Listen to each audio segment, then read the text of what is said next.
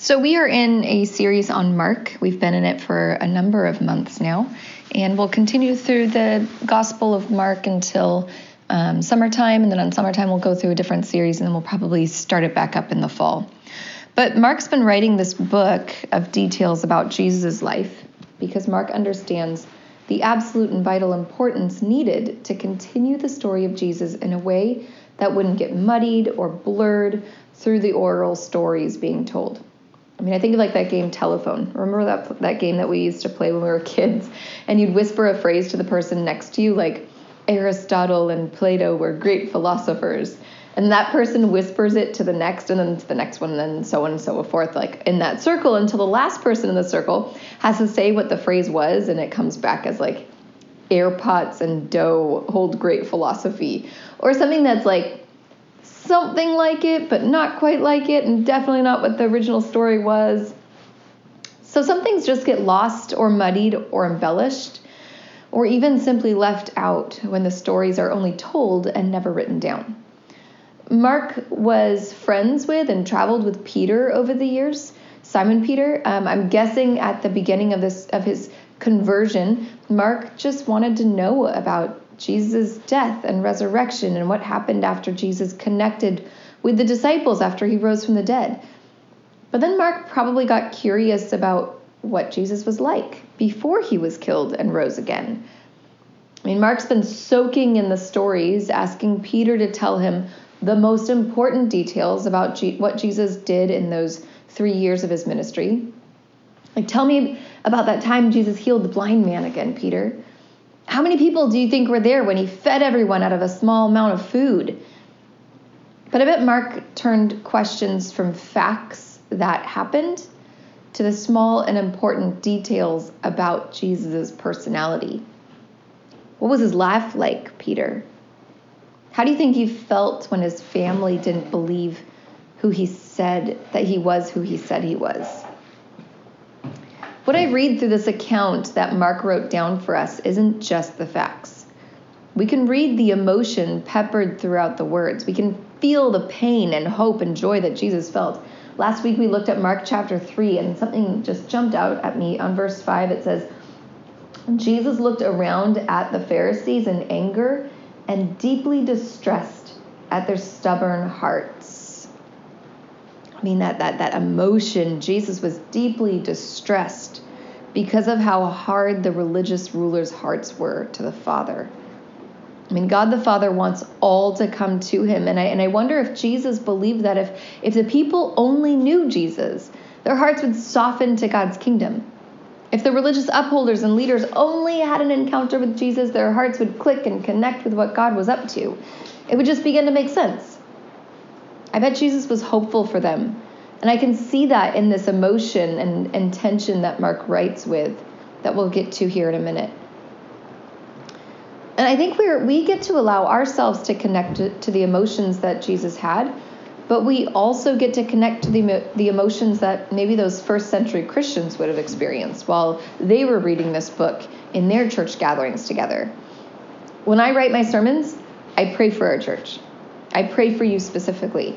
I pray over the text and I write my sermons for the community, knowing what many of your needs are and hoping what comes out of this sermon will be used to edify and encourage you and challenge you into a deeper relationship with Jesus. And what we see in the book of Mark is that Mark also writes his book to a very specific audience of Roman Christians who were beginning to experience the harshness of persecution, the fear of torture and imprisonment, and the reality of potential death because of their faith and belief in Jesus Christ. They were not only losing family members to death in the Colosseums, but some of these Christian disciples were actually losing family members because of their beliefs. Families were divided over estrangements coming from following Jesus as their Messiah and Savior. Sons and daughters were kicked out and removed from the family dinner table.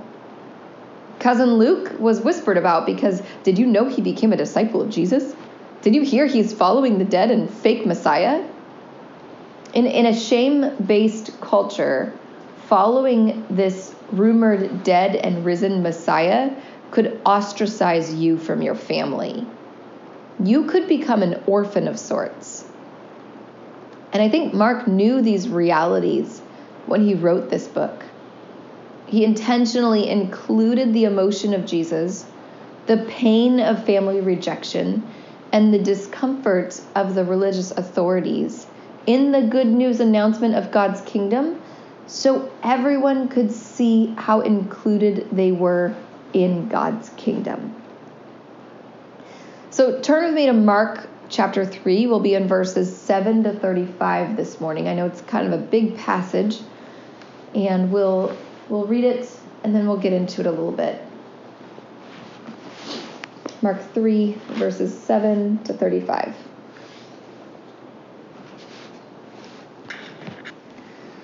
So it says, Jesus withdrew with his disciples to the lake, and a large crowd from Galilee followed. When they heard about all he was doing, many people came to him from Judea, Jerusalem, Idumea, and the regions across the Jordan and around Tyre and Sidon. Because of the crowd, he told his disciples to have a small boat ready for him, to keep the people from crowding him. For he had healed many, so that those with diseases were pushing forward to touch him. Whenever the impure spirits saw him, they fell down before him and cried out, "You are the Son of God." But he gave them strict orders not to tell anyone about him.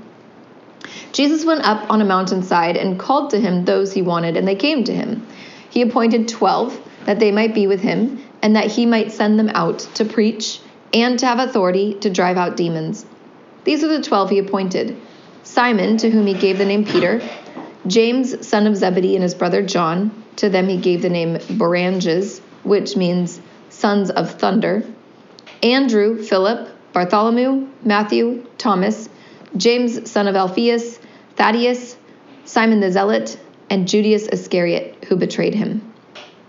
Then Jesus entered a house, and again a crowd gathered, so that he and his disciples were not even able to eat.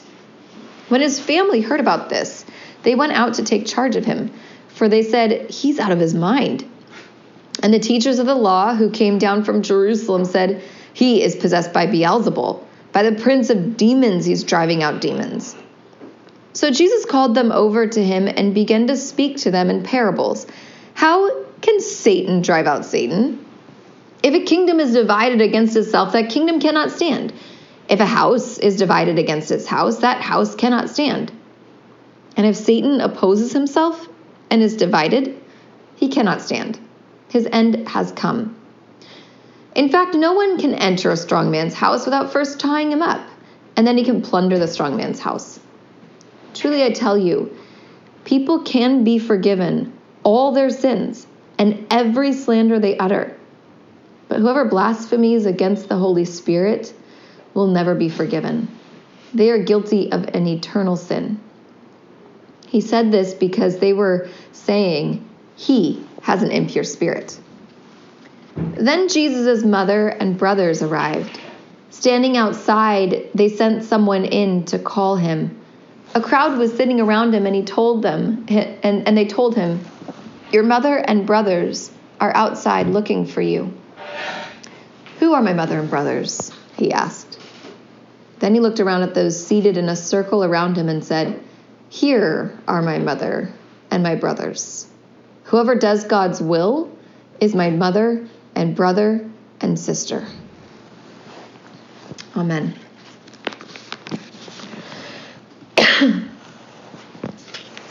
I think it's important to take a minute and recognize the scribes and the Pharisees here in this passage, really throughout the whole gospel book.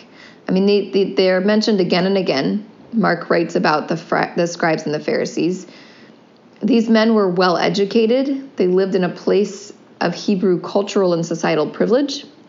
They were highly respected and the kinds of religious leaders that most people desired to learn from. I don't think they were trying to be contemptuous towards Jesus. I think they were trying to stay true to God's teachings and law. And oftentimes I look at these religious leaders in the Bible and I read about them and I see them only as the enemy to overcome in some sort of Jesus cartoon. Like, oh no, here they come, do. But these men were they were God-fearing. The problem was that they were so focused on God's teachings and God's law, they missed God's character.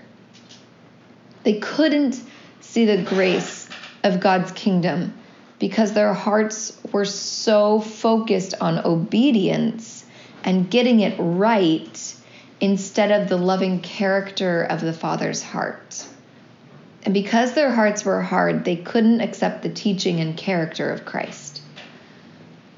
And there was a belief back then, and one that still permeates our faith today, that causes us to believe we can be born into good standing with God. Like we can be part of God's kingdom simply because our parents' good effort, or because our grandpa was a pastor, or some sort of, I've been a part of this denomination or this church since before I was born. I was born in the front pew. I mean, during this time of Christ, if you were born a Jew, you were included into this long history of God's abundance and God's approval. There was nothing you could do or not do to be a part of God's family. It was just kind of like built into the structure of who you are and were. But what I see Jesus doing here is Jesus is expanding the notion of family as not something you're necessarily born into, but something you decide on. Family becomes a decision according to Jesus. Did you know the word Christian only occurs 3 times in the New Testament, but the word disciple shows up like over 150 times? And I think it's because we associate Christian with so many things, like we're born into it. I'm born into a Christian home. This is a Christian nation. That appliance company is a Christian company. Like a person is Christian by association. But Jesus never called people to association. Jesus called people to family. Jesus called disciples who had to say yes or no to follow him, where every other identity or family tie or career opportunity or church youth group came second to the decision to follow Jesus in all things. That song that we used to sing, and many of you grew up in the church, and I have decided to follow Jesus. No turning back, no turning back. Man, it's a choice every human must decide on. Jesus is calling you, beckoning you, inviting you to follow him, to put your faith in him. Will you say yes to Jesus? Will you lay down your life and follow him? Will you allow God's love into your life through Jesus? God's love is amazing and abundant and so present, and God wants you to experience this gift of love and grace. It is a free gift that must be accepted. And if your heart is hard because of your past or present circumstances, or if you believe you aren't worthy of love, or because it's just difficult to admit you need such love, I want to pray with you. I know this church family would want to pray with you and help love you until you can allow God to love you. But it really comes down to choice. And while I think in this passage of scripture there's a lot to do with darkness and evil and Satan, I think it has more to do with like this new family God is breathing life into through Jesus Christ. I think Jesus is asking people to make a choice to follow Jesus as fully committed, lifelong disciples, not simply floating into the kingdom or believing your parents' faith is enough for you. Jesus is asking you if you want to be his disciple. Will you come and follow Jesus? Will you say yes to being a disciple of Jesus and join this family God has been knitting together? Not one you're born into, but one you choose to step into. Now, I know we're talking about family a bit here, and I want to say something about family. I believe the family unit has, at times, become a source of idolatry within the church. A person is measured up by how they run their family. A leader must have a well-behaved and well-managed family.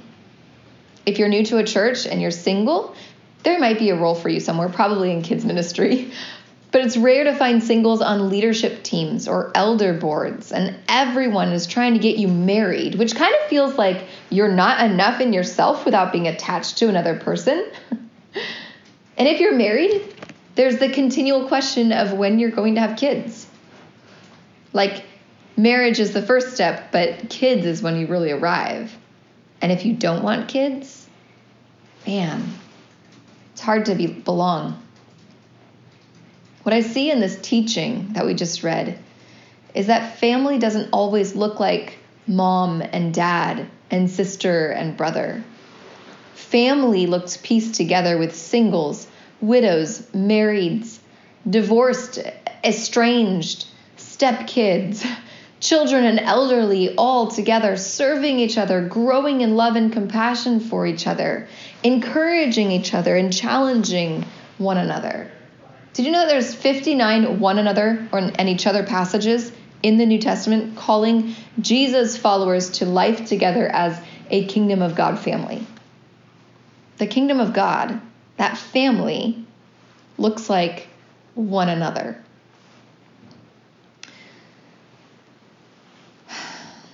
God called Jason and me to adopt, to grow our family through adoption before we actually even met each other. Before we got married, when we met each other, we talked about wanting a family and what that would look like as we, once we got married. And we both actually shared how adoption was a calling on each of us, which was surprising. I thought it would just be like, hey, I'm sorry, this is what's going on. I hope you're okay with it. But both of us were like, yeah, that's something that God has placed on both of our hearts. And when we were trying to adopt in the beginning, we shared with our family law attorney that we wanted to grow our family from the foster system. And this was actually surprising to him because he had only facilitated private adoptions, meaning that a birth mother is pregnant and she is wanting to make an adoption plan for her child. Like, she knows that she wants to carry this child all the way full term. And when she gives birth to the child, she knows that she wants this child to be adopted by a loving family. And so she chooses a family to adopt that child. In the foster system, it's different because the birth mother usually doesn't have a choice. There's some sort of complicated situation that makes it so the child can no longer be with their family of origin. And so this private law attorney had only experienced private adoptions, family law attorney, excuse me. And we were on the phone with him, and it seemed like it was like an act of what he considered prophecy. He said, with each of those children you adopt, you will be severing generational lines of trauma and neglect. You get to help write new generational lines for them. I think this is what the family of God, the kingdom family, is meant to look like, where Jesus helps write new generational lines for each other, through each other. However, I think our attorney was misguided in some ways because our generational lines cannot be fully severed. We bring our upbringings and our families of origin and our generational traumas and joys in our DNA. It's embedded in us. For my kids, their families of origin are people I love and value deeply, even in the midst of the pain that comes with it. I love my family of origin, even in the midst of the pain that comes in my DNA. And I believe this new family Jesus is bringing forth isn't one that rejects families of origin, but helps us name anything toxic we need to let go of, and then sets us to create new generational lines that are built on Christ. And when we participate in this new family, we bring ourselves into it with all our junk and issues and weird perspectives on life. We bring our differences of opinions and our theological differences. And the church can be a challenging place because we're all so different and we're trying to build this new family together. Now, some people think of a family that's meant to look like a tree with many different branches. when you were in elementary school and you had to put together your family tree project, and you've got great Aunt Mary over here on this branch, and you've got Uncle Gerald on this branch way over here, and you've got the weird cousin that no one really wants to write the name down, but they're over there in that corner of that tree branch, and we're all connected by the same root and the same trunk. But I think as a family of adopted kids, like this family here, I know that my family, the family that I have grown, is a family of adopted kids, but you guys, in the Bible, Jesus calls us all adopted kids. Paul writes about that we have been adopted into God's family, that God has chosen us as his adopted kids. So all of us really are a family in this place of adopted kids. But instead of seeing this family as a tree, I like to see us more as an orchard. Fruit trees are okay on their own. Like if you're going for a walk on a trail and you see that random fruit tree growing there, it blossoms really pretty. It looks nice. It's like, okay, so did somebody plant that there, or did some bird have some sort of seed and dropped it there? Who knows how that tree got there? But somehow that tree got there, and it's all by itself, and it blossoms really pretty. But when you look at the fruit that it bears during the season that it fruits, oftentimes the fruit is small, and it's not very plentiful, and it looks a little bit janky. Fruit trees are okay on their own. But when fruit trees are planted next to each other, they cross-pollinate. And because of that cross-pollination, they produce an abundance of fruit. And this new family that God is putting together, that Jesus has ushered in, this kingdom family, is where we are an orchard that builds each other up in love and good deeds. That cross-pollination, that building of the other, that challenge, those one another verses happens when we are growing together in good soil. So may we be committed to each other through the storms of life and the joys of life. In the midst of our many differences and our weird DNA, may we not be divided over those differences, but instead be united under Christ Jesus for the sake of God's gospel of transforming love. May we be that orchard of adopted kids. And may we know when Jesus says those verses, he's speaking to us. Whoever does God's will is my mother, brother, and sister. Amen.